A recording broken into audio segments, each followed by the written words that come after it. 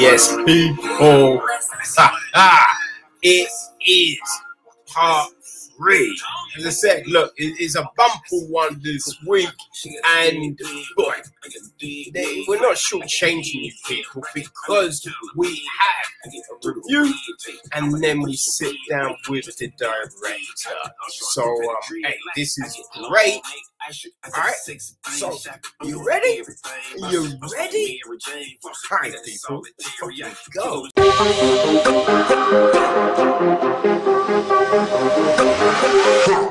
Okay, people, so first up, we are going to look at the film, and the film is, say it was something a little crazy, and it's called A Masking Threshold.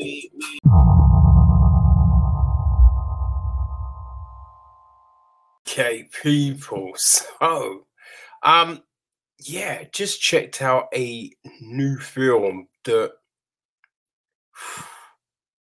different. I mean that's the word, right? Different. It's yeah, I don't believe I've watched something like this before. Right? It's crazy. It's crazy. And it's called Masking Threshold.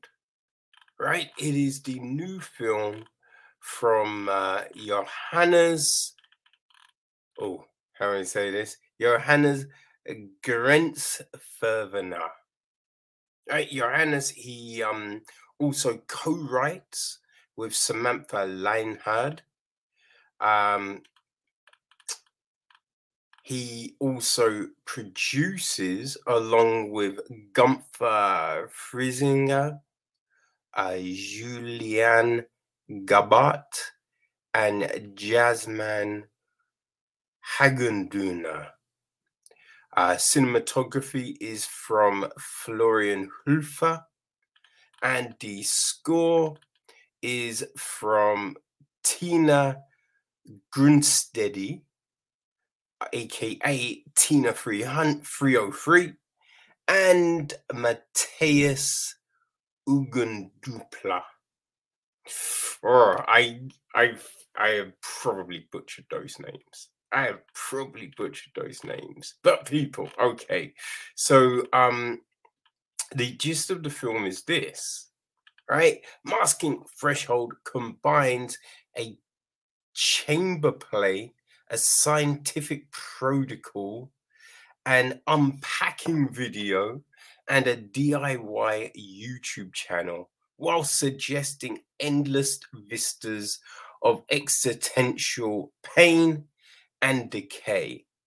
Glimpse the world of the nameless protagonist in this esoteric tale, which is by no means for the faint of heart. And yeah, that last part, no means for the faint of heart. I mean, that really does speak volumes, because the spiral our protagonist goes on in this film does lead you to some places that will make you cringe, right?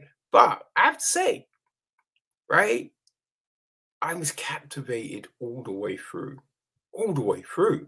I couldn't turn away, even in a few moments when I wanted to turn away, right?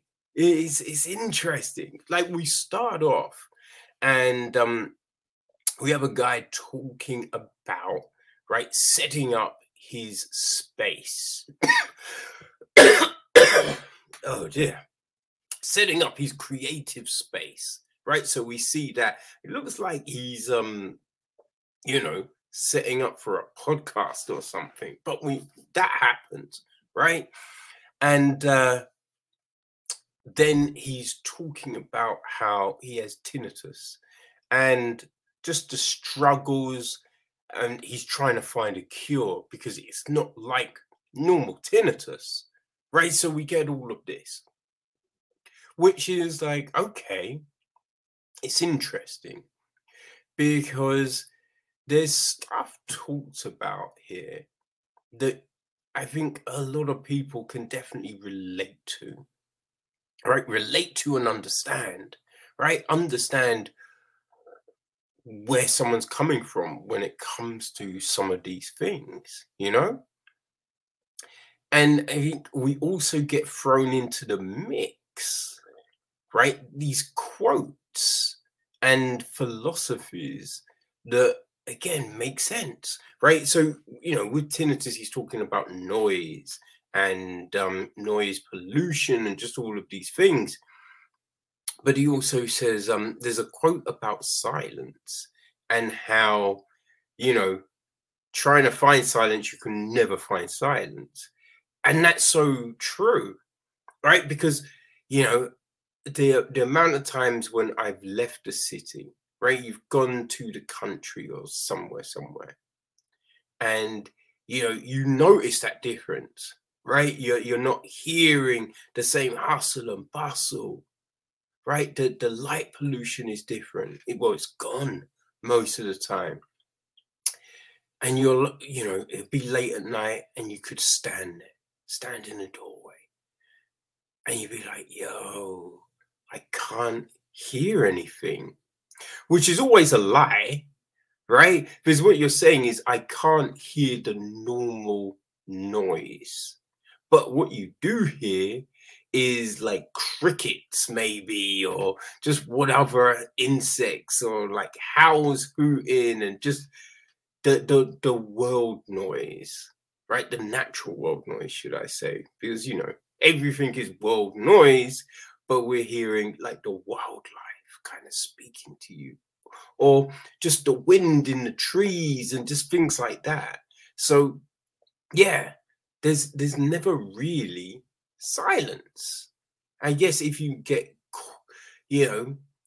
stuck in a vacuum, but even then there would be the noise of your breathing, right? The noise of your anxiety. So it is an interesting thing.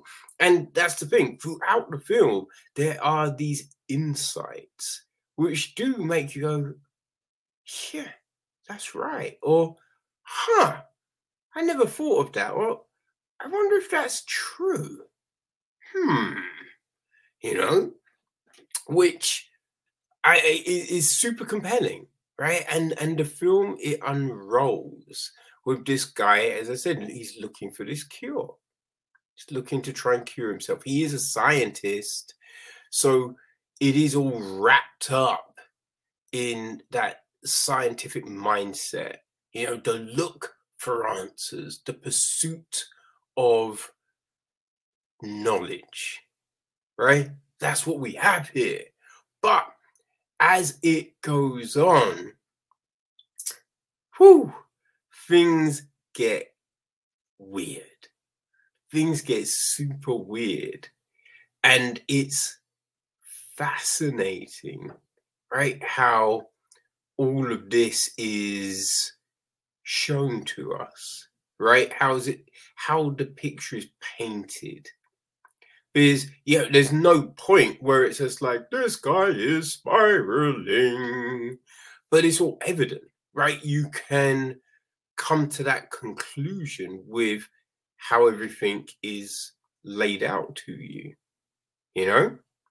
The other interesting thing is, right, it's funny because it's kind of shot a bit like a documentary, right? When you watch a documentary about micronisms and things like that, it is kind of shot like this, right? Because we focus in a lot of times on him looking at stuff. Oh my gosh, excuse me. But yeah, he's looking at stuff through, I don't know, microscopes or online and stuff like that. And he's talking and he's explaining and he's trying to get across. No, I'm trying to do this. No, this is what the thing is, right? So we get all of this. It gets laid out, and so we're viewing this, but we're not kind of having him,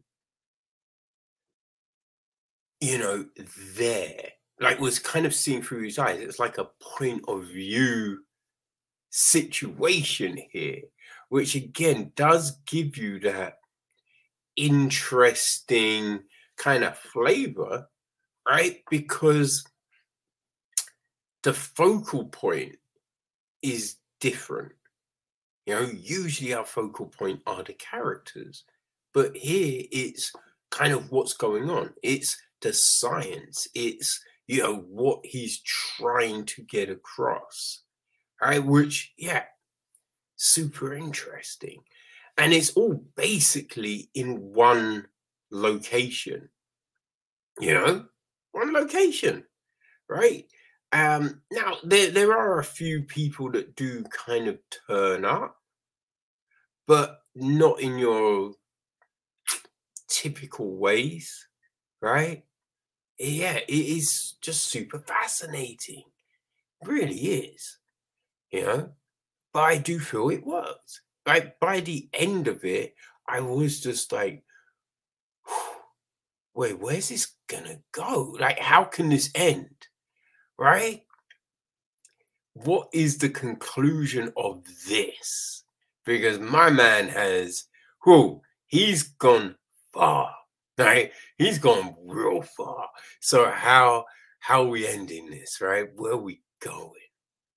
And yeah, it's an interesting tale. It's only, I think, slightly under 90 minutes, maybe like 85 minutes, 88 minutes, something like that. Right? So it's not super long. And I mean, the time frame works for the film because you're not ever thinking, ugh, can we just, you know, the pacing was perfect. Pacing was perfect for showing this downward cycle, you know, because because I think you can't rush these things, right? If you jump in it to it real too quick, you're gonna be like, that feels a little forced, right? But if you wait too long, you'll be like, but they kind of crammed it all at the end, right? So it's all about pacing, and they nailed the pacing. They nailed the pacing, right? Visually, you're always engaged, always engaged. Like at some point, you'd be like, I wish I wasn't as engaged. You know what I mean? This, I don't know if I needed to see that. But yo, you know, what would you call it? I'm not gonna say makeup, but it's not the makeup. It's the effects. Well, let's just say effects, right? Um, and the art direction. Boom. That was great because there's shit that you're looking at and you'll be like, that looks so real. I hope that's not real, right? I hope that's not real, but it looks unreal, you know? Yeah, it's great. It is very interesting. I don't know any distribution details of this, but it is, yeah, it's out there, right? It's out there at festivals. You know, it's gosh, it's at a festival right now. I feel I have that information. Yes, it's at the Cuculurus Film Festival. Cuculurus Film Festival, right? Um, yeah, Django's Playhouse. So it's playing there at 7:45 in the evening, Eastern time, people. Eastern time. You know what I mean? So yeah, if you're in that area, then you might want to go check it out. Because yeah, Johannes, he really does create something very unique. You know what I mean? Something very unique and engaging. I do feel like there's those films that look at people on spirals and stuff like that. You know, Falling Down is one. The Game, that Michael Douglas thing. I mean, they're two very well known, I feel, films that do this. And this, it is well. It does it so well. Does it so well. And as I said, look, in this very unique way. Now, yeah, there's more to it, but you know what I mean? It's hard because you don't want to give anything away. You don't want to give anything away, but I feel yeah, it's a different experience, people. It's a very different experience, and it's very hard to kind of pinhole this film, right? To say, oh, it's this or oh, it's that. Because it's really its own thing, right? So messed up. It's definitely messed up, but in a right. I wouldn't say it's gore porn, right? It's not that. Definitely not that. It's a story that might not be for everyone. Right? It's definitely Marmite in that terms. I mean, there's going to be people that be like, I can't handle this.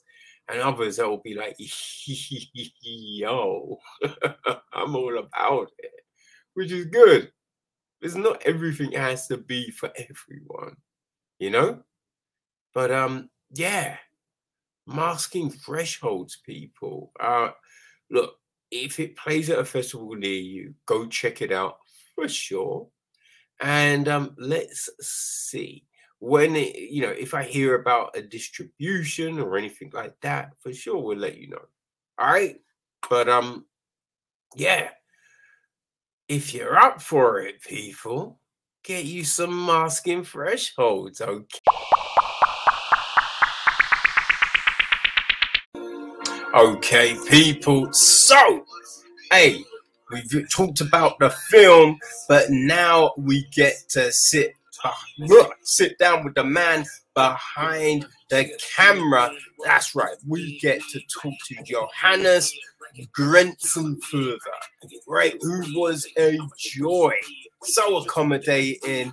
It is a great conversation, people. So buckle up and let's get into it. All right. Okay, people. So I am here with Johannes Grensenfurther. Grensenfurther. Grensenfurther. Yeah. Okay. All right. It's close. Really, it's not bad. I mean, it's even for people who speak German or Austrian German, it's a long and complicated name. And for all people who are not from Germany or Austria, like everything sounds like a war crime in German. So it's Johannes Grensenfurther. That's how it would be correctly pronounced. But of course, it's just like I don't even care.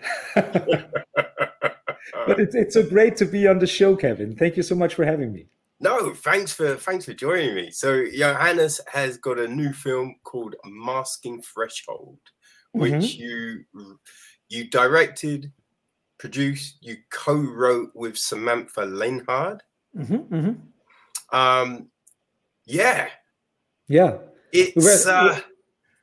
It's crazy. I hope so. I just finished watching it.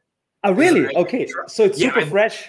Yeah, that's the reason why, right? I don't want to watch it a week in advance and then being like, oh, did that happen? Like, was it? So I try and get as fresh as I can. You know what I mean? I assume you will need some time to process all of that. It's really interesting because my film had world premiere at Fantastic Fest in September, which was completely kind of like blowing my mind. We were like, what the fuck? They're showing my crazy little film at Fantastic Fest. And I was just like, what? Oh, my God, yeah. And the thing is that I talked to Anik. Anik is the head programmer of Fantastic Fest, and she wrote me an email and she asked, so, hey, I saw the trailer of your film online, and it sounds interesting. Can you send it to me? And I said, like, yeah, sure.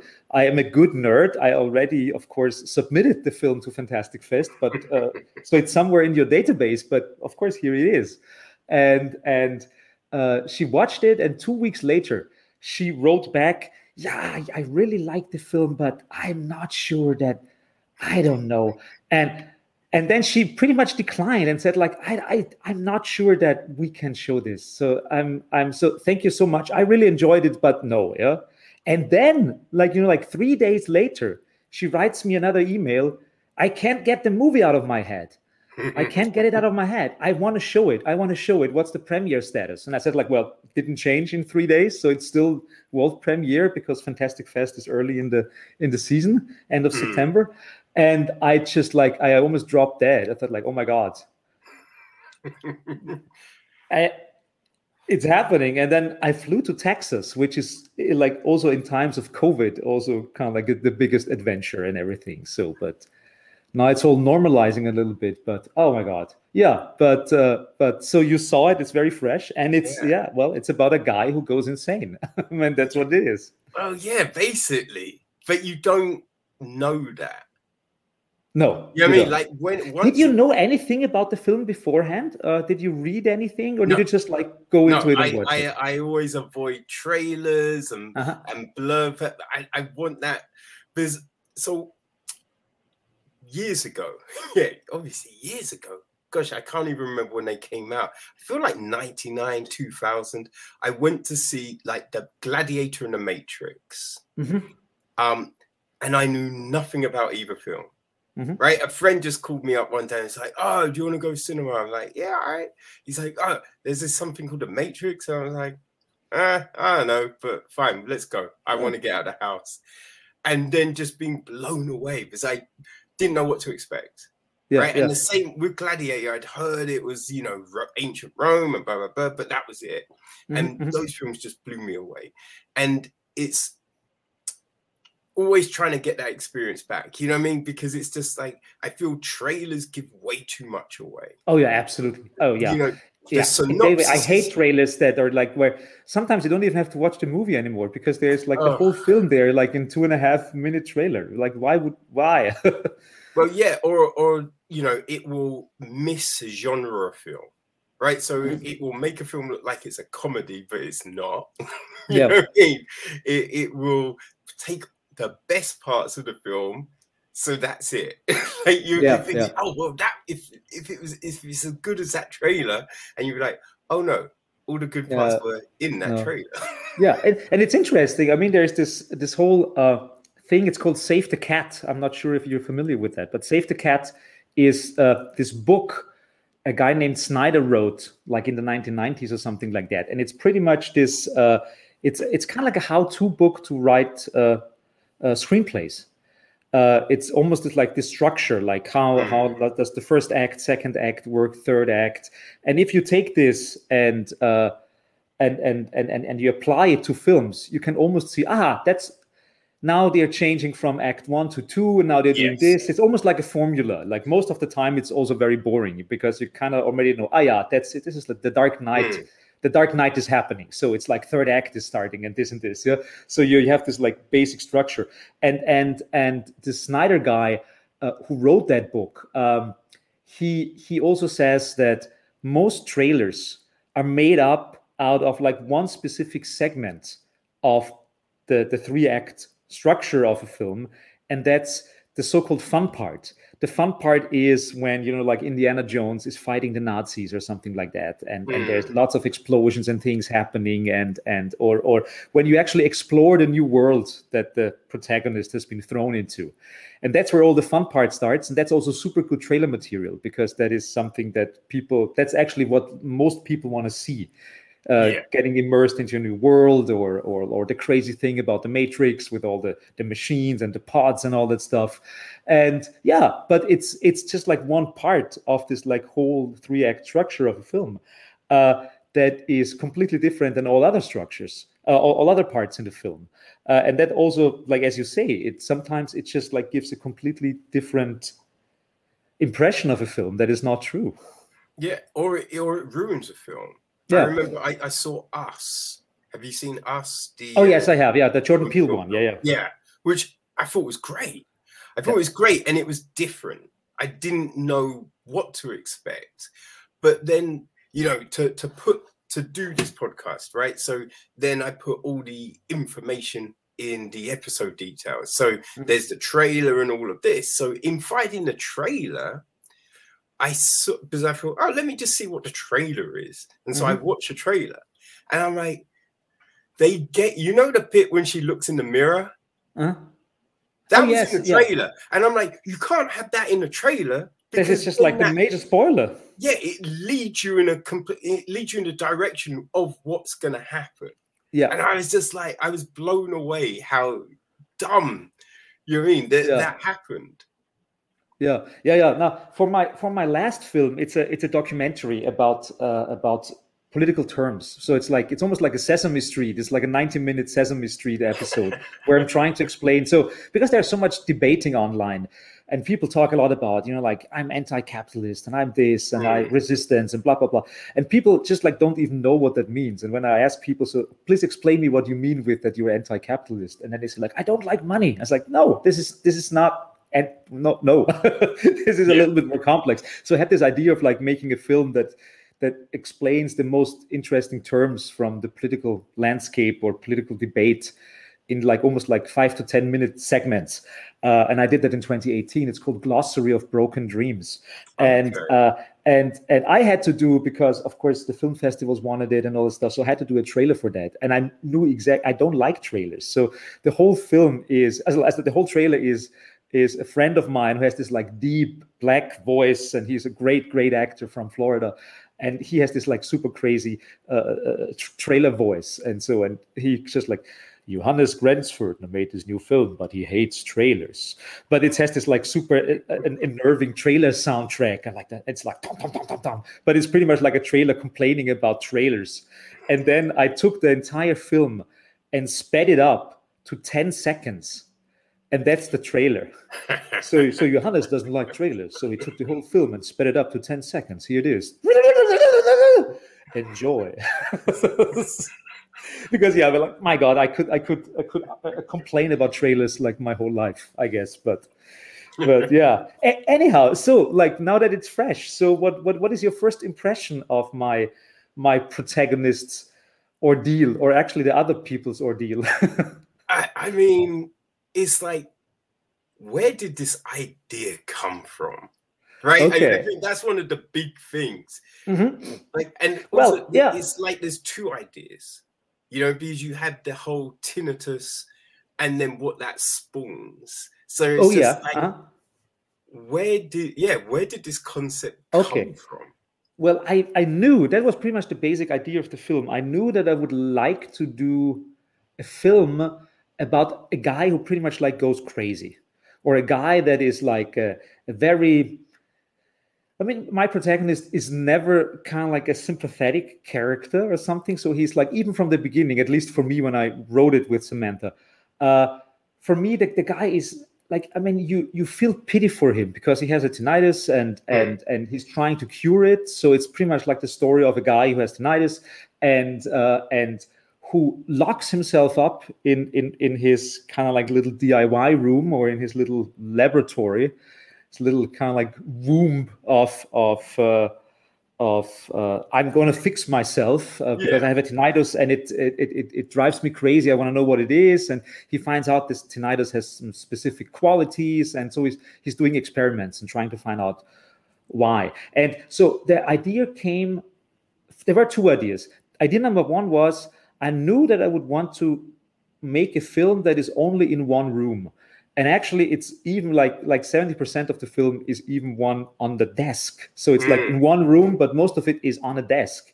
And I knew from the aesthetic, I wanted to do something that is super claustrophobic, something that is like really showing, it's a story of a guy who goes crazy, but you should also see in the visuals that it should be different. There should be something, there should be a different quality to that.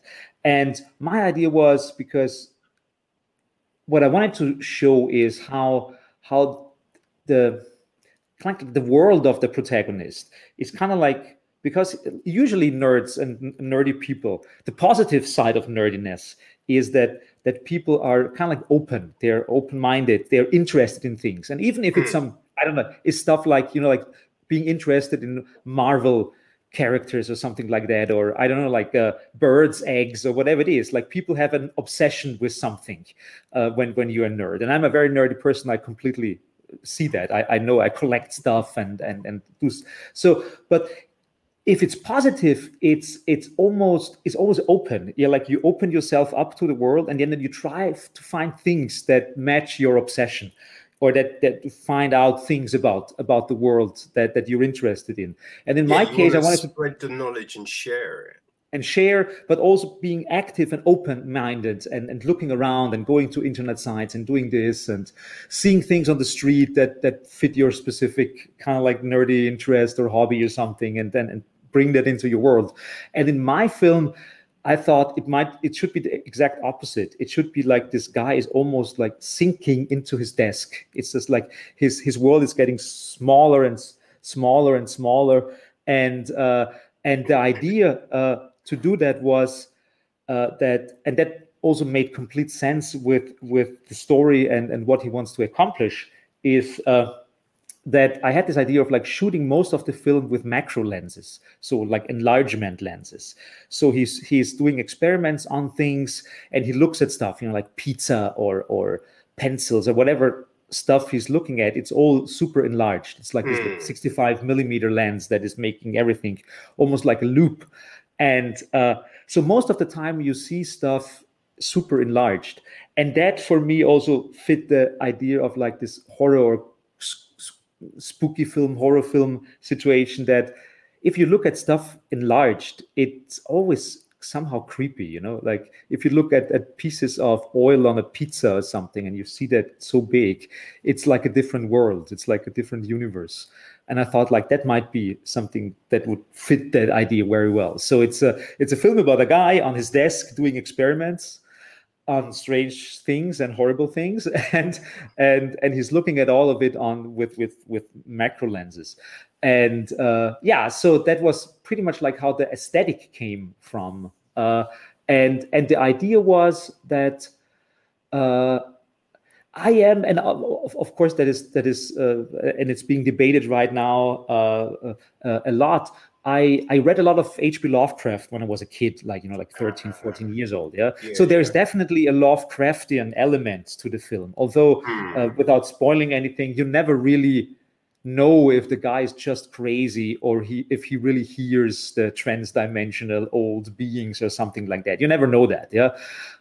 And so I wanted to do something that is kind of like Lovecraftian or tapping into this like cosmic horror genre, without having to deal with all this like that all the racist bullshit that H.P. Lovecraft wrote and all that stuff. So there's an element to it in that way that so it is definitely inspired to some degree by Lovecraftian elements, let's call it.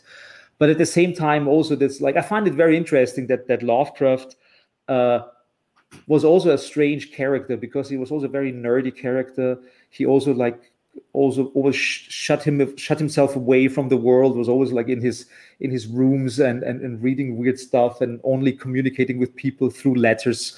I think he was also very sociopathic in a certain way, and I think that in a certain way Lovecraft was also a very negative nerd, so to speak. So my character in the film and Lovecraft are kind of like from the same kind of like carved out of the same woods of like negative nerddom in a certain way, or that you're not open to the world anymore, and or you have so many traumas, or you have so many phobias, or you have like racist tendencies, but you let yourself fall into that and not actively battle it, and in a certain way. So also Lovecraft and his story, that he is like that Lovecraft was a victim but also a perpetrator, is the same thing with the main character in my film. He's also a victim of tinnitus, but what he then does to other people and himself and all kinds of living beings is of course not okay. I mean,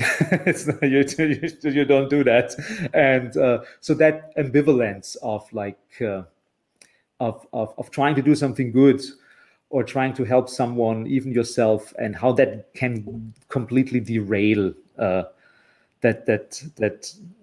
path, completely derails this. I guess that's what I wanted to say, I guess, or try to put on screen. No, I think the spiral is handled very well, right? Because as you said, at the beginning, we get the guy and he's setting up the room and everything like that. And then he's, telling me, so I got tinnitus and I'm trying to work out different sounds and things like that.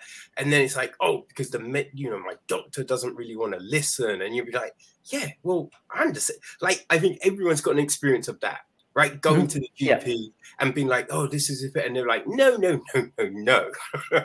And my white coat and diploma tell me that you actually feel this. And you're like, no.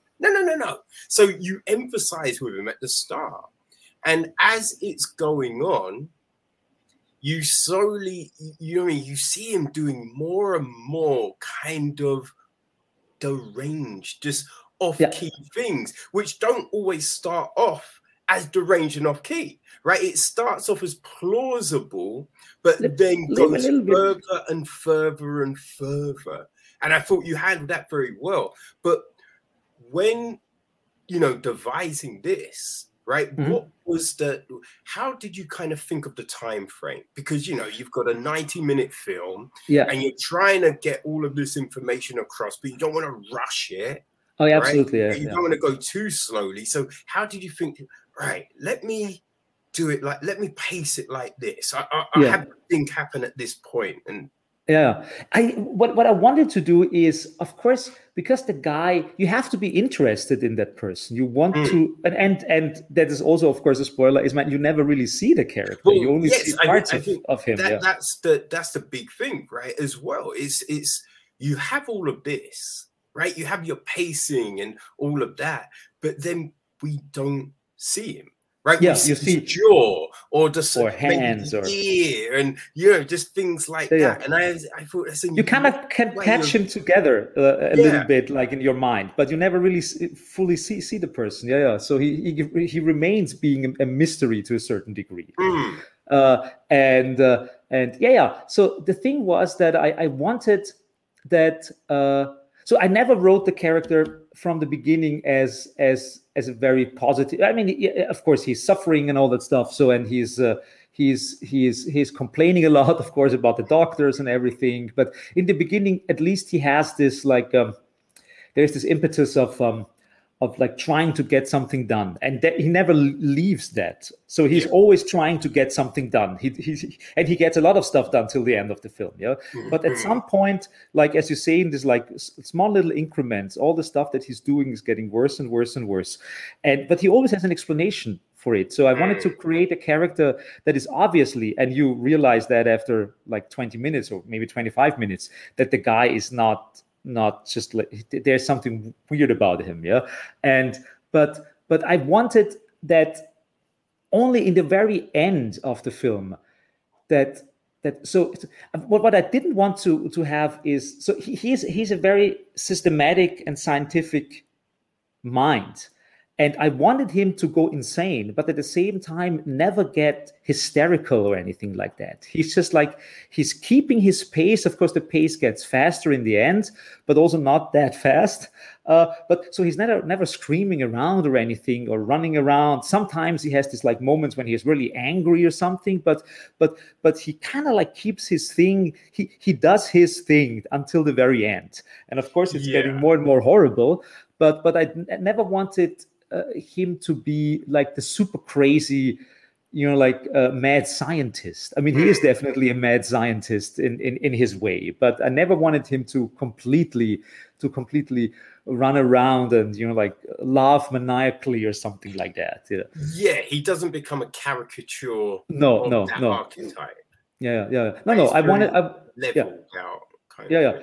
So and what I wanted to do is, like in the beginning, And I think that is also it was also interesting to see, because I submitted the film, of course, to many genre film festivals and horror film festivals, but also to art house film festivals. For example, here in Wilmington, it's this like indie art house film festival. And I just came from Spain, from Terra Molins, and they are a super classic horror film festival. And it's interesting to see the reaction and what people ask me if genre people watch the film and if people from the indie world or art house film world watch the film, because pretty much they're watching the same film, but also not, because horror film fans have a different expectation how a movie should look like, and art house people have a different expectation of what the narration should look like of a film and all that stuff. And so it's interesting to confront people with my film who is like strangely in the middle, because it is definitely a genre film, but it's also a very experimental art house film. Because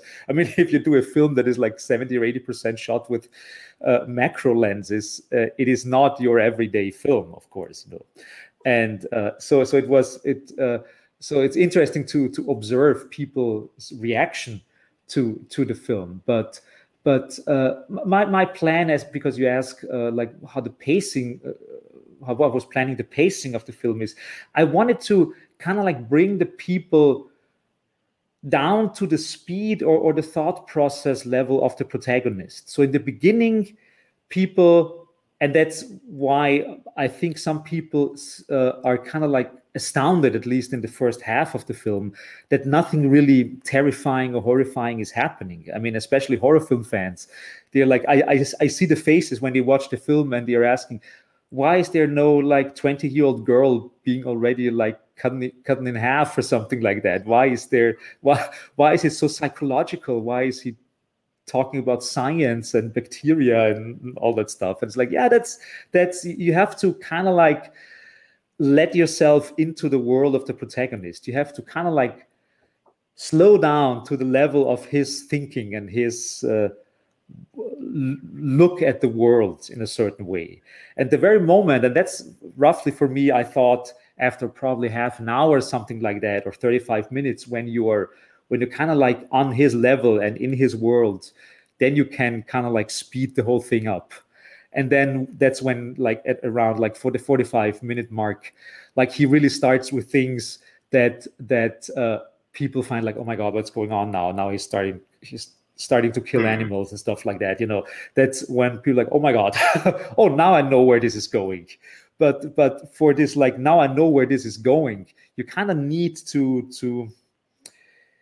kind of like, I guess my feeling was, you have to slow down a little bit to then fully be able to enjoy the roller coaster. and I think for it to feel realistic, right? Because when people look at, there's so many examples, like Charles Manson, or the the guy that was living in a cabin in the woods. Oh yeah. Manifesto. There's always the Unabomber. The Unabomber. Yes. The Unabomber, I think it's interesting. It's the first time in an interview the Unabomber comes up, but it's of course completely true. The Unabomber is a very good example of like a real world character, of someone who is like, I mean, the guy was a professor. He had like degrees and everything, but something in his ideology just like snapped, just like, okay, I'm just living in the woods now. And although there is clarity to what some of the stuff he says, right? Yeah. Some of the stuff he says, you're like, I understand. He has a basic critique of but I understand. Yeah. And that's the same thing I wanted to do with my film, because most of the stuff my protagonist, and I'm also only saying protagonist for all the people who don't have seen the film yet, because I never gave the guy a name. He is just the protagonist. He never even once says his name, or anyone says his name. He's just like the guy, the protagonist.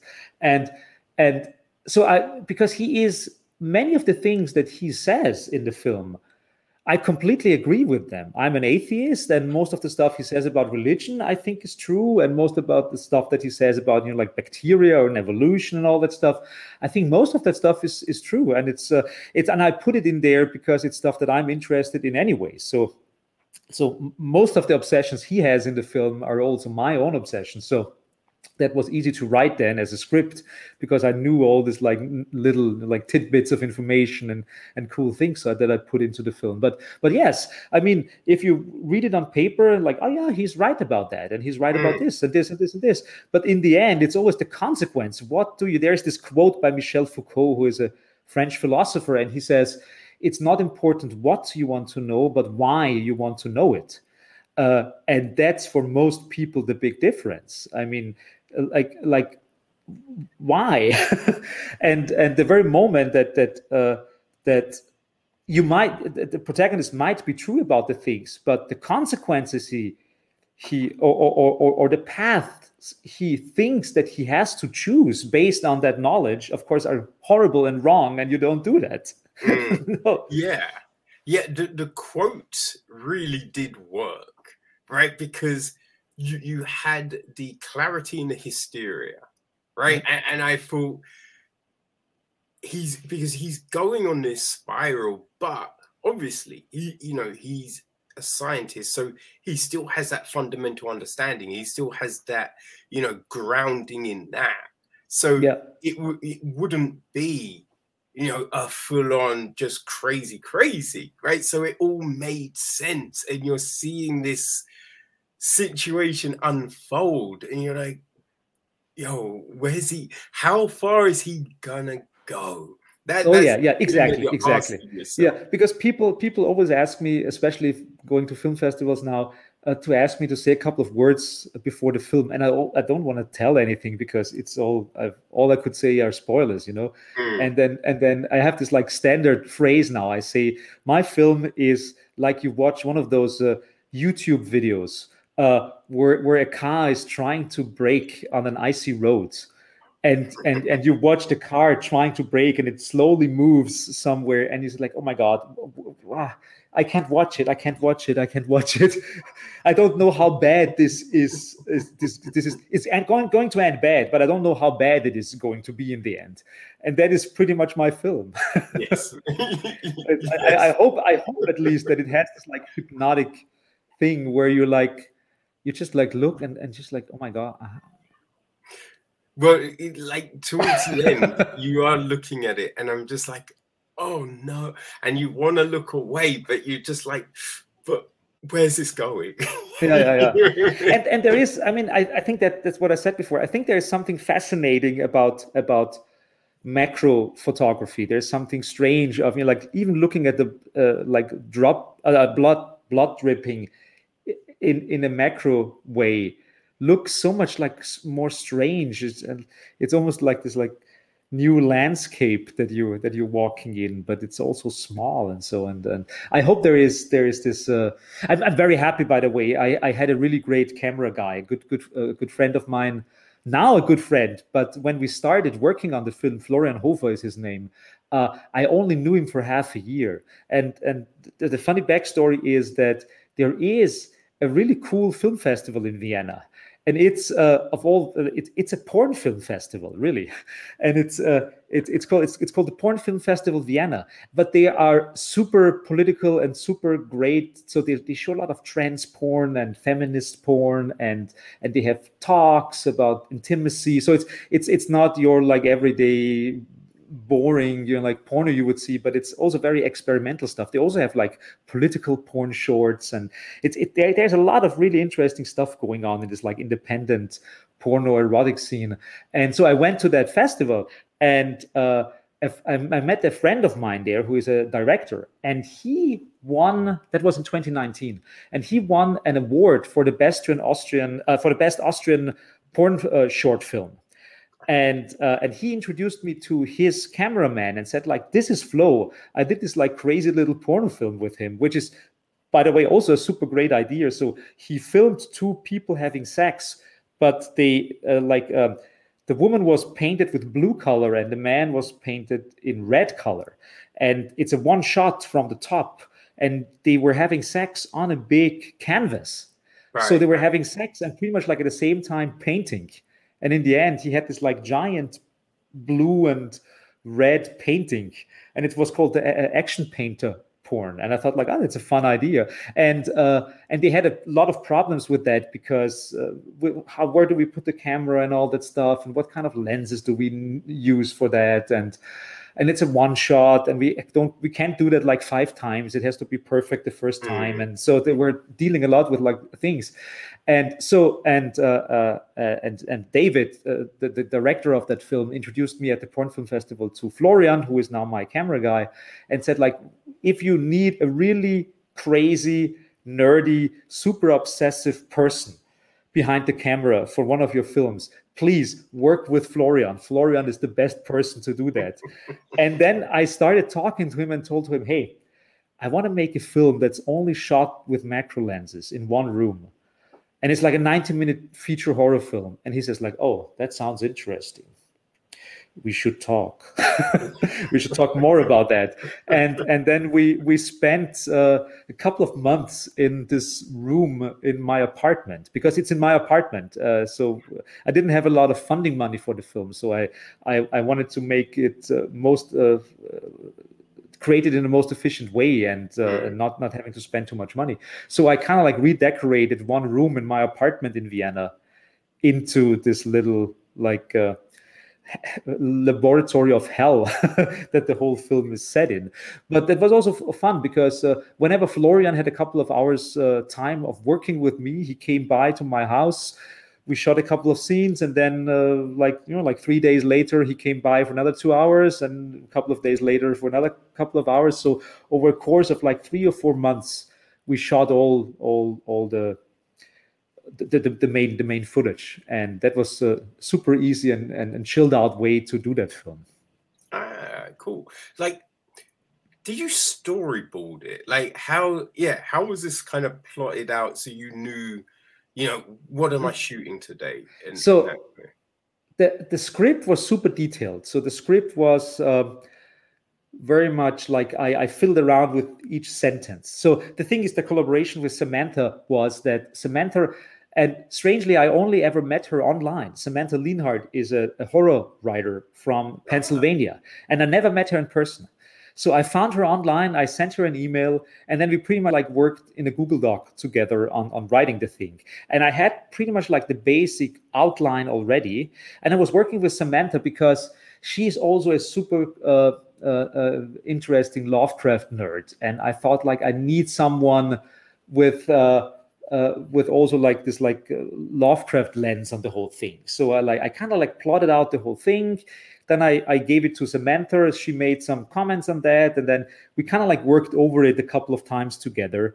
And in the end, we had the script, and then I was looking at all the material that I have, because you kind of I wanted to avoid that whenever he says something, you see the thing. So whenever he talks about toothpaste, you see toothpaste. Whenever he talks about this, he does this. So I wanted to avoid that it's too descriptive, that whatever he talks matches the visual. So of course, sometimes it has to be like that, because if he's talking about ants, of course you see ants and stuff like that. But I wanted to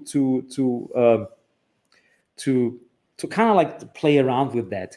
And most of that stuff couldn't be storyboarded because we never really knew what the ants would do or what. So we kind of like shot a certain amount of coverage, and then we like and then most of the film kind of like developed through the editing process. So I would say like 50% is happened in editing, and 50% was already kind of like very predetermined. I didn't really do storyboarding or anything like that, but there were like 10 or 15 key images in the film. And I knew that I need them, and I knew where they are. And those like 15 shots or 15 setups, I was super precise about them. So I kind of knew from the very beginning how they would look like, and they have to, and that they would have to fit. But other than that, between that, we were fiddling around in the editing a lot. And that was a good thing, because I had a lot of time in editing because of COVID. So many people ask me, it looks like a classic COVID film, it's like one guy in one room. And I said, like, no. We wrote the film and we shot the film before COVID. So we shot the whole thing in November, December, January 2019 and January 2020. So before the film was already shot before COVID started, but I had a lot of time during COVID sitting at home and obsessing about the editing and all the cuts and all the collage aesthetic of the film. I think came out of having a lot of time in my apartment in 2020 and 2021. So were there a few different cuts with different images while he's talking and going over things, and you'd run those past people to see if they worked? So in the beginning, it was because in the very beginning we thought we only want the desk and the macro shots, maybe one establishing shot of the room, but most of it should be on the desk. But then we learned in the process of filming the whole thing that we need something in between. So it's not enough that you just like see the fingers of the guy. You kind of like need some parts, as you said before, parts of his jaw or something. You need a little bit more. You have to step back from the desk every now and then step back onto the desk. So, and that we already kind of realized that has to happen when we shot the whole thing, because the macro shots are so obscure or abstract sometimes that we knew exactly what we were showing when we were filming that, or we knew what that is, but people don't know how oil looks like if it's super enlarged or something like that. So you have to show the bottle of oil before you show the enlarged oil. So you have to always jump a little bit back and show what's going on, kind of like in the real world or in the room. So and that of course changed the aesthetic a little bit in the end, that we said we need to see the guy smoke a cigarette or something like that every now and then, or we need to see him pacing around in the room or something. But so that happened while shooting the whole thing. Yes. Okay. Yeah. So that changed my original idea a little bit, but also not that much, because the film is still very much on the desk. Yeah. And with those shots of our protagonist, right? Because it's me, by the way. I'm not sure if it's me because I'm cheap, you know. No, it's strange. The character is split. It's almost like it's a little bit schizophrenic, because the body of the character is me, and the voice of the character is an actor that we casted in LA. So Julianne Gabert, who is one of my co-producers, and she was a recommendation of a friend of mine who lives in LA. When I asked him, so I need a really good nerdy voice that is not annoying, you know, because you're pretty much like listening to a monologue for 90 minutes, and if that sounds like too hysterical or too high pitched, because nerdy voices usually are like there's something annoying about them. So I wanted kind of like a nerdy voice, but that has some kind of like also some gravitas to it, some deepness, you know. And I knew like I probably have to do like a casting call for that. So my friend Michael introduced me to Julianne, who started being my casting agent, and then it was so good working with her that she leveled up to being the co-producer of the film, and she did all the stuff that needed to be done in LA on the LA side, and then we recorded. So I listened to 200 voices. And It was after I thought I go insane listening to more voices. It was horrible. So now you had tinnitus.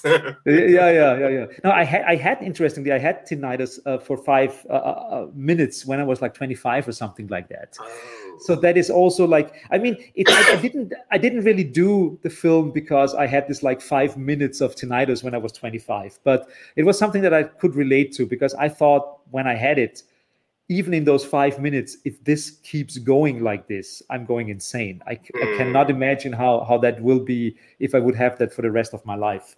So, but that is true. But I needed something that people can't see and can't relate to, because it's only in the head of the protagonist. So I needed something that drives him crazy, but that other people's cannot fathom in a certain way, because it's only in his head. And I thought like, tinnitus is probably a really good thing, and it also makes a good makes good soundscapes for the sound editing and all that stuff. So I thought like that's how that whole tinnitus thing came to be. But yes, but I listened to 200 nerdy voices, and it was pretty clear from even like listening to the first time to all those 200 voices that I thought like, oh, Ethan Haslam, that's the name of the voice actor.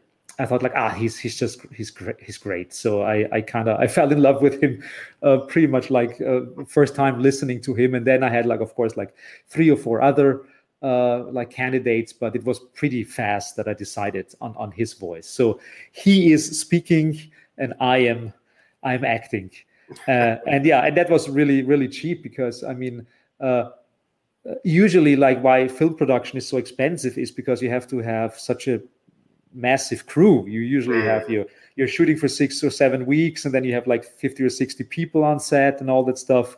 That makes filmmaking expensive. So many people ask me, hey, you're a filmmaker, why do films cost like €1 million or 2? It's like, well, if you just sum up all the people who have to work on a film, it's just like regular wages for people, and then it just like sums up. And in my case, I could do that very cheap, because most of the time it was me and Florian, my camera guy, in the room, and I was directing, but at the same time I was also the body of the protagonist. So it was a very intimate way of working with him, because I learned to know him very well, my camera guy. Yeah. No, that's definitely fascinating. And like, did you do a full shoot and just cut out like the rest of the face, or did you just angle the camera in certain ways? Yes, we did that. We tried to never really. There's like, I think there's one shot, but I'm also blurry, where you see my face from the front, but also very small on the screen, and it's blurry in the background. Yeah. But we decided from the very beginning that we have to, it's of course a strange restriction, like, oh, we have to show someone doing things, but you can never see the person's face, so you always have strange camera angles from the back or from the side or for this and that. And but in the end it was also good for editing, because the continuity of course works completely different in a film like mine than in a film where you really see a lot of faces. Because usually what people are super keen on when they watch films is like that's why editing or shooting a lot of footage is so key for many directors, is because in the editing all that stuff has to just like come together, and it has to look smooth. It has to have the illusion of all these different things are happening as a continuum, but they are not. I mean, in most films, they're not even shot chronologically, like there's just like, they shoot one film and one perspective here and one perspective there. And in the end, you have to stitch them together, and people have to have the fantasy of all of it is really happening in one room and in one thing. And you have to be careful about that in a regular film. In our film, we always had the macro world that we could flee into if something is not working in editing. So we could always like switch back and forth between the enlargement and the parts of the faces and stuff like that. So we could be very creative and also do things that you usually don't do in editing. So that was very fun actually to play around. And once you'd finished, like, when did you know that was it, right? You done all you'd gone over, you'd done cuts and things like that, but you must have wondered, is this working? If it's working. So there was the point, and that's always good for filmmakers to have deadlines, because I knew I have to finish the whole thing by mid of July 2021, because I wanted to submit it to film festivals for the autumn season that we are right now in. So I had the deadline like, I think the 10th of July or something like that. So by the 10th of July, whatever was done was done. And of course, if I watch the film right now with audiences, every now and then I say like, I could have like cut out like 4 frames here or 3 frames here and this, and I could have done that better. But in the end, I'm very happy with it. So it's not that I have the feeling when I'm watching the film, oh my God, I feel so ashamed for this. But it was, but I as mentioned before, when I submitted the film, I really did not know if anyone. I knew it was a strange feeling because I knew that I really liked the film and it came out the way that I wanted it. But there's always a difference between that I finished something that worked for me, but I didn't know if anyone else would like it. So you make the film, and it's also very experimental, and also you're sending it to, as mentioned before, to horror film fans who can be very harsh. Like if you go on IMDb and on Letterboxd and stuff like that, even the super good horror films of movie history, even the super good horror films don't have the best ratings on IMDb and Letterboxd, because I think that horror film fans are very picky. It's like if you compare it to the classic, like the classic science fiction films of movie history, they always have better ratings in online ratings than horror films. And it seems that horror fans are very dedicated and very, because horror is very progressive, I think, in the way that how you can show things. But at the same time, horror films can also be very conservative because they are pretty much like telling the same story over and over again. Yeah. And so and some people, I thought like, I really did not know if people would like it. I thought like the horror film fans would hate it, and the art house film people would hate it as well. So when the first acceptance letters came in from film festivals, I thought like, oh my God, it seems to work. I can't believe it, but yes. And so that was like it was a relief, because I mean, I knew from the beginning I would do something that is experimental and that is strange and crazy. And I mean, I did it to myself. I could have done another film, of course, yeah.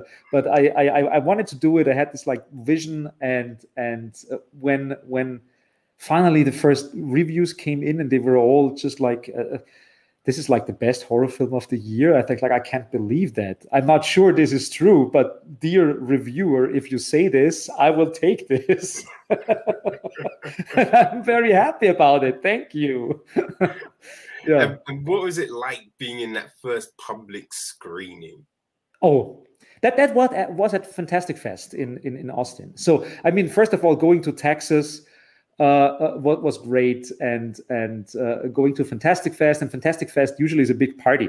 There's a lot of people come. So, and this year, of course, not that many people could come because most international guests couldn't come because of COVID. And I got this special travel exempt from the US government to be able to go there. So I was one of the few European people there, but sitting there in the audience, and I was super nervous. I was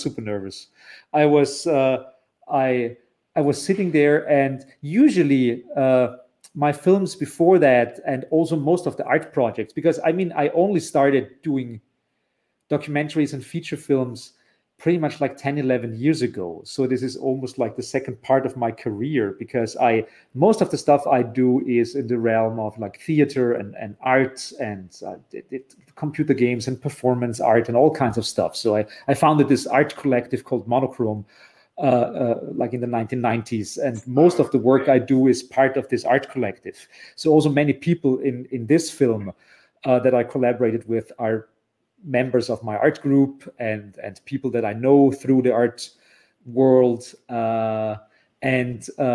so it was. I don't even know where I wanted to go with that, but okay. But anyhow, it was interesting to be there in the room and not knowing if people will like it. And oh yeah, that's what I wanted to say, is that most of the stuff, most of my art up until now is usually in a way humorous. I mean, there is dark humor in my film as well, but most of the time the documentary was talking about the political terms and all that stuff. All of that stuff is working with humor, and humor is a way of, for me, that I know. It's kind of, humor is a language that I speak because I do a lot of my projects are humorous.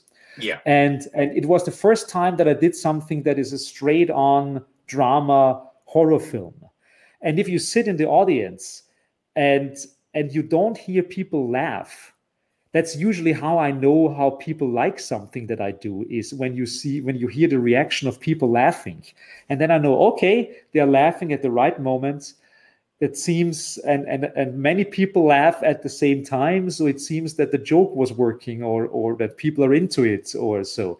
And with sitting in a room with a film like this, where you have a couple of laughters every now and then, but most of the time it's people just like staring in disbelief or being terrified or being grossed out. You don't hear that, you know. Yeah. Every now and then I had that the first time from the audience, that there was one moment when they said like, so I had this like, but most of the time I was sitting there and I did not know if people like it or hate it. And only after the film was over and people were clapping and people were coming to me and giving me feedback, I thought, wow, it really worked. People liked it. This is wow. And then I was sighing in relief, I have to say. Well, I guess the whole way it got into Fantastic Fest must have given you a level of confidence that the film it sits with people. Yeah. Right? I mean, it's strange. It's almost like it's a strange form of awards. I mean, I of course didn't win any awards at Fantastic Fest, because those awards are usually going to bigger films and like, I mean, I was in the same Fantastic Fest where they first showed Titan, the French one, yeah. And of course, I mean, that's a completely different like level of like competing with films, of course.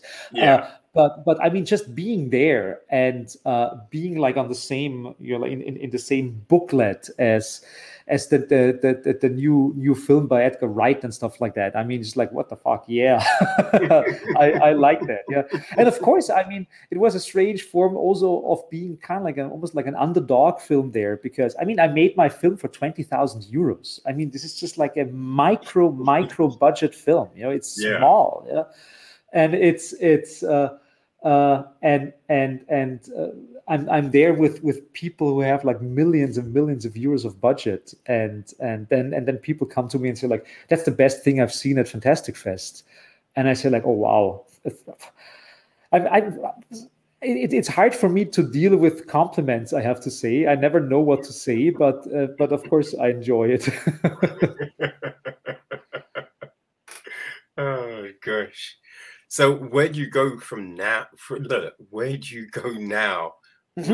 Oh, so I mean, the film festival season is not over yet, so there's still a bunch of film festivals coming up, and I think a third of the film festivals I've submitted to haven't even replied yet or decided yet. So some of the deadlines are only like end of November, early December. So I don't know, but so far it's been really good. I mean, I would love to go to more film festivals, but of course it's a little bit complicated with COVID and all that stuff. So I've been to Fantastic Fest, and I've been to Terra Molins now in Spain, and now I'm at Cocolores in the US. But it's just like it feels good to like go on Twitter or Facebook every day and like Google if someone mentioned my film or something like that, and so it's good that the whole thing is not only happening virtually. So I'm glad that I can be present in person at a couple of screenings of the film, because I was a little bit terrified of that it would only get like a virtual release at the film festivals. Yeah. And speaking about the next level, of course, that would be distribution. And the very moment I was accepted at Fantastic Fest, I had a couple of sales agents contact me. So that, I mean, like in a certain way, as you said before, the moment you are in the film festival like Fantastic Fest, there is an attention, and people want to know what is it, what did you do, and we haven't found a distribution company yet. But even if that doesn't happen, I mean, I totally see that my film is strange. My film is a strange film, and it is unconventional. And even at the end of the day, if we don't find a theatrical release or something like that, or it will end up on some online platform, that's totally fine with me, because the film was never made for like a broad theatrical release. I mean, the film was something that I really wanted to do, and I didn't really think about how to commercially exploit the film. So it was a vision that I had and I wanted to do.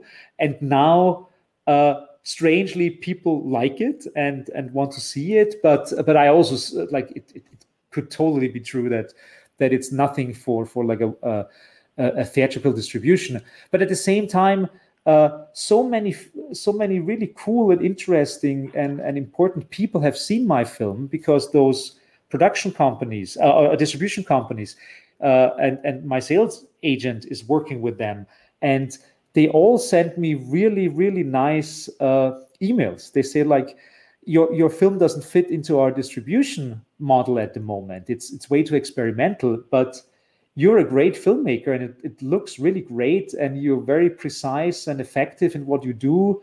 You're on our radar now. And even that is just like, it's just priceless. I never thought that this, promising. Yeah. And so even if this film will not get a wider distribution, it will definitely lead to something in the future. And I'm very happy about that. And I never expected that to happen. And I'm very grateful. Like, I'm not religious, but thank you, Lord in heaven, No, that's great to hear, man. That really is. So any thoughts on, what you'll be working on next? Okay, so at the moment, that's also a film that I kind of like made at the same time, or started last year. So it's also almost ready, almost done. It will probably be done by the end of the year. It's a documentary I was working on, and I started working on it pretty much last March. I started working on it pretty much like in the same time when I edited this film here, and it's a documentary, and it's a documentary about, let's say, the positive aspects of nerd culture. So it is okay. Like if the horror film is kind of like the dark side of being a nerd,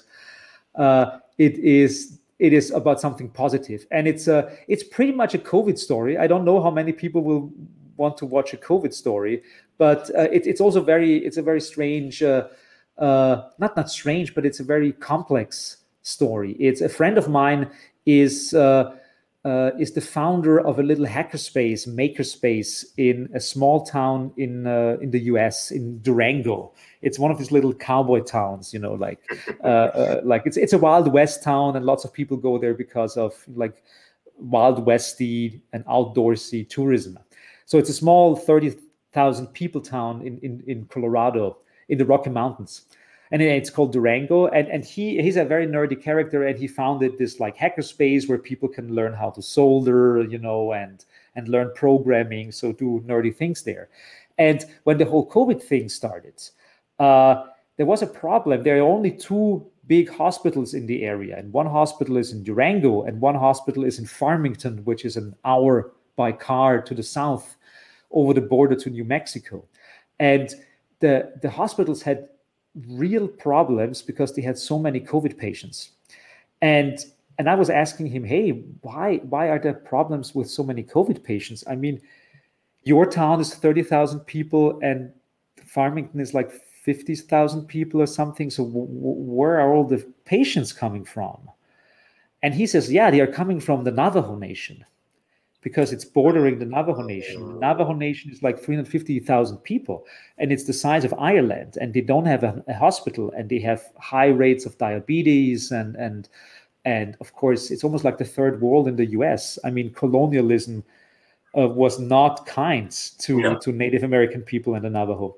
And then I got interested in the story. And so what happened is that little hackerspace was the first hackerspace, or one of the first hackerspaces, to make equipment for the hospitals, because the hospitals ran out of equipment to treat people, like face masks and stuff like that. And they started this super great kind of like little hackerspace project of like creating pepper units. That's the stuff that you put on your face, where the ventilation is blowing the air out, so the glass is not like fogging up and stuff like that. So they built all of that stuff in their hackerspace and made it for the hospitals.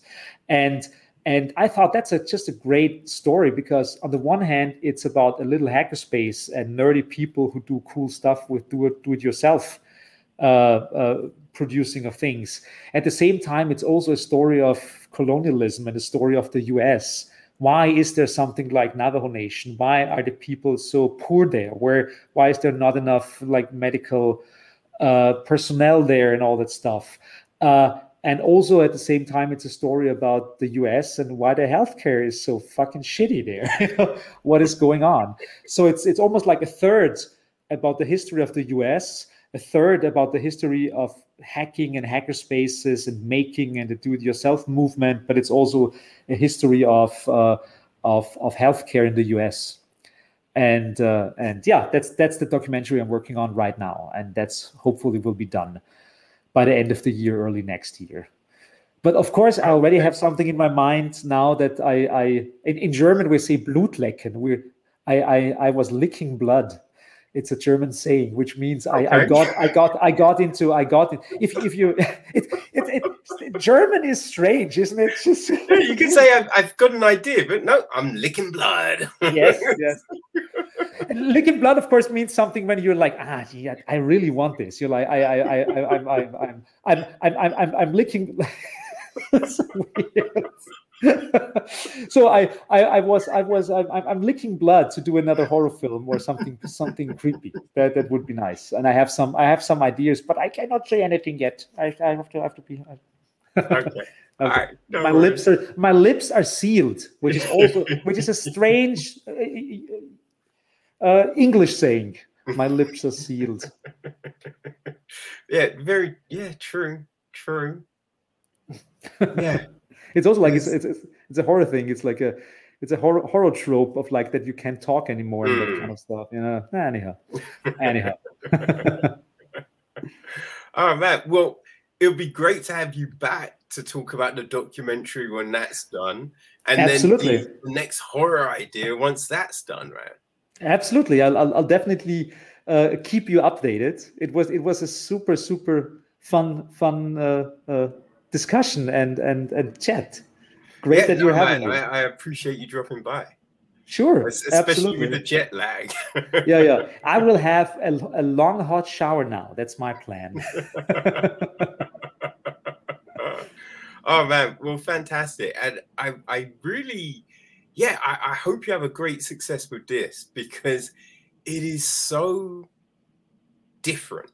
Mm-hmm. Right, and I think you never actually said. Did you like it?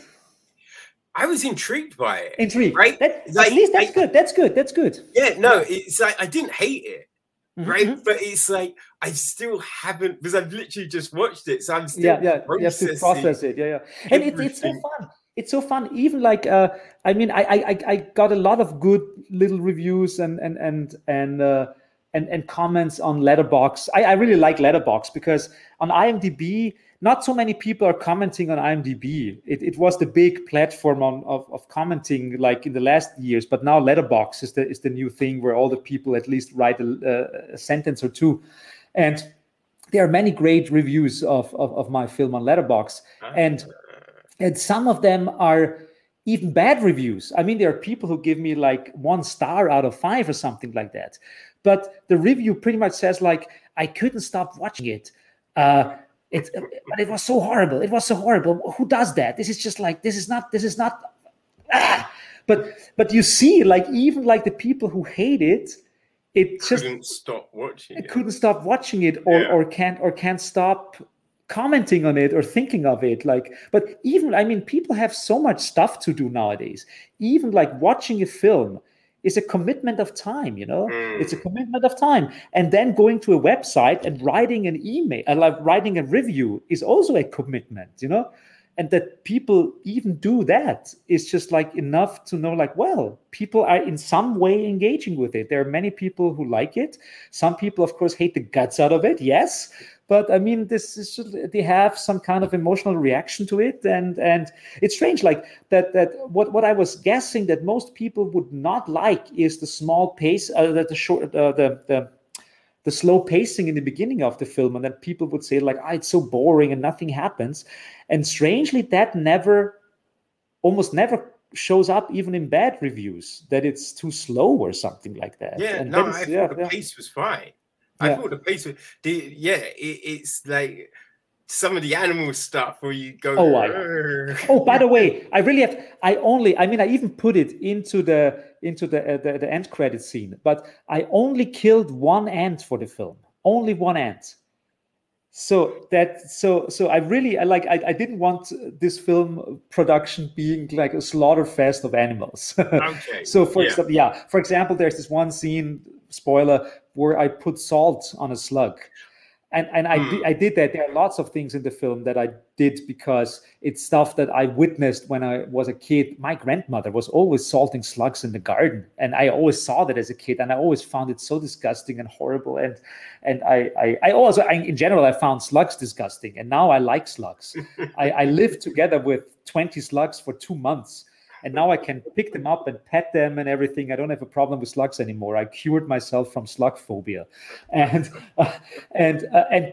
I didn't want to kill the slug, so I went to a pharmacist or like chemical equipment store in Vienna, and I said, I need something that looks like salt crystals. If you look at it, but it can't be salt. It can't draw liquid out of something. Yeah. And then they looked at me and said, like, why do you want this? This is very specific.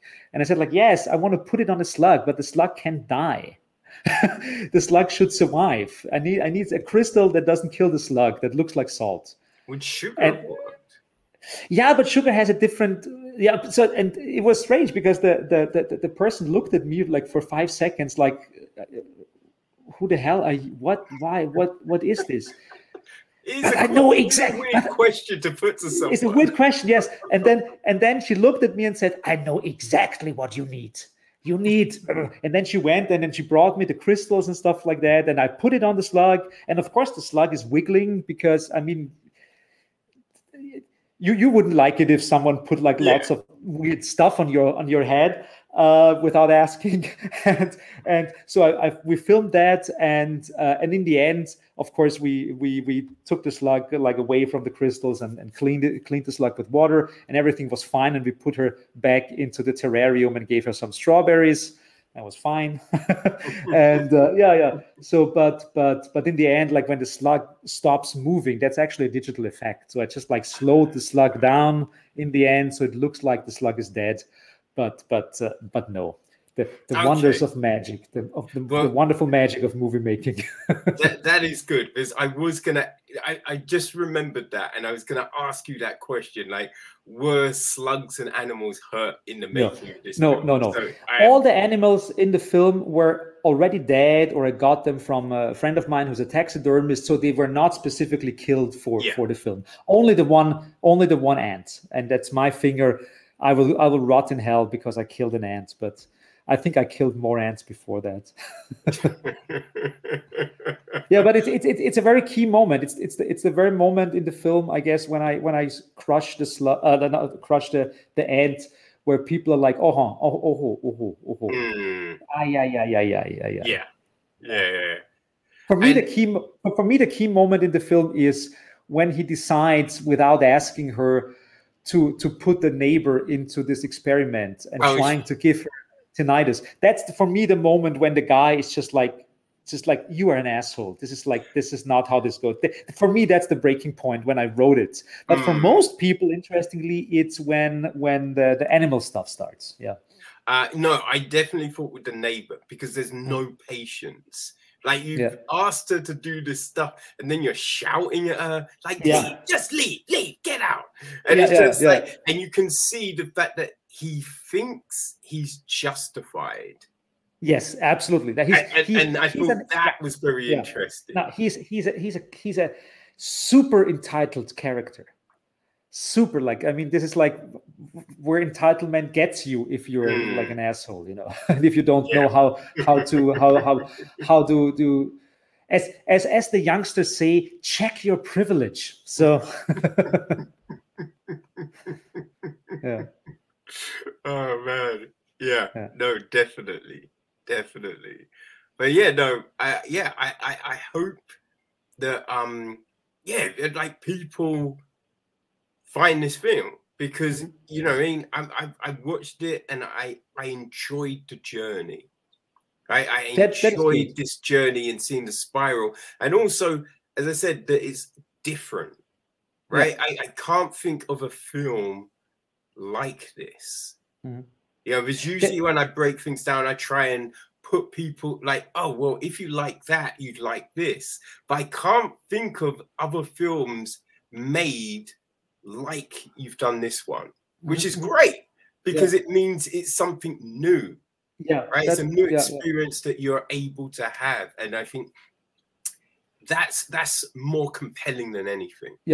And because technically speaking, I mean, people forget about it, but technically speaking, it's a found footage film, because I mean, he's documenting all of that stuff. And I'm kind of sick and tired of found footage films, and I thought, like, I want, like, if only one person says, like, oh, another found footage film, no, I did not want to do that. So I was very, very keen on that it has a different aesthetics, and that it's in a certain way new. And great prosthetic work as well, I will say. Thank you. That will look very real. That look very real. Yeah. I mean, most of the meat is real meat. It's, oh my God, I could tell so many stories about the whole thing.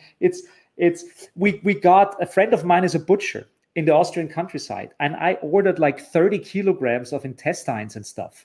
And I said, like, put that stuff into your freezer. I know you have a freezer. Put like 30 kilograms in a plastic bucket into a freezer. I'll get it on Thursday. We'll shoot all the bloody stuff on Sunday, so I can have it in my apartment, and it can slowly thaw for like 3 or 4 days, and then we shoot the film.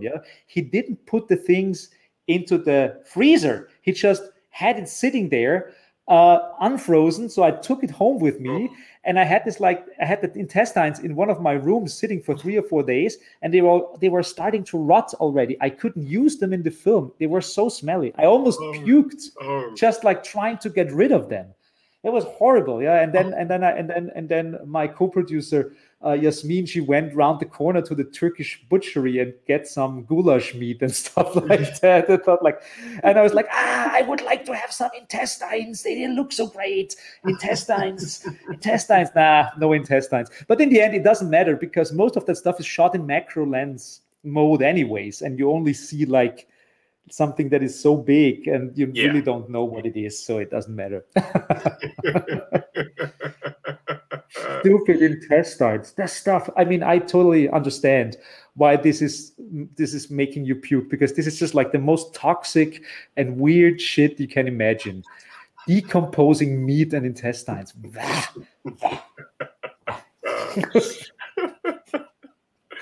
Oh man. Oh my.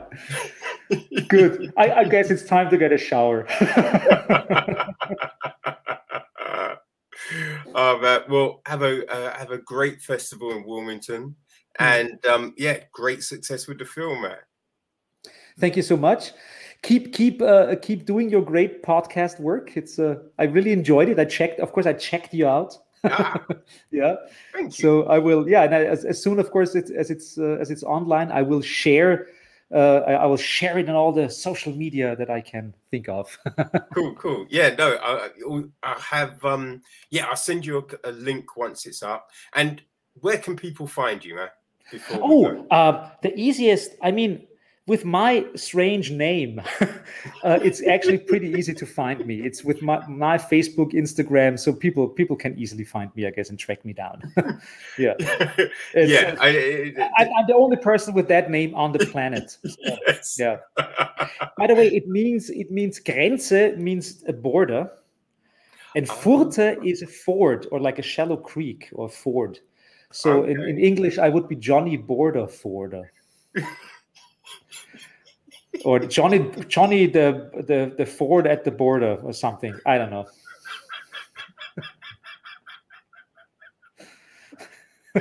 Oh dear. Oh yeah. But I find that always interesting to translate these like weird names in other languages that they are unpronounceable and strange and long, all the like the Finnish names and all that stuff. And they just, they just mean something like guy from the I don't know, guy from the mill on the hill or something. It's always the same stuff. Yeah, I mean that was the same with a lot of English names back in the day. Yeah, right. Yeah. That Miller, and you'd have these names which actually just was your profession. Exactly. And that kind of thing. I don't know what my ancestors did, like at the border at the shallow creek. I don't know. Maybe they made bridges. Maybe they built bridges, or maybe they had property right there, or maybe they were like did taxation or something where people wanted to cross over or something. I don't know. Who knows? Billy Goat Graphs. I don't know. Anyway. Anyhow, so it's time to leave. You're a really funny person to talk with. I could do that for hours.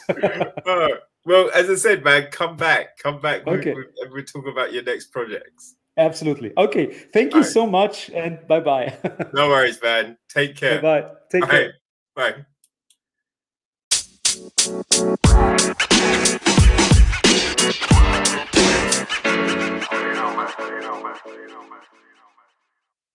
Okay, people. So that's it.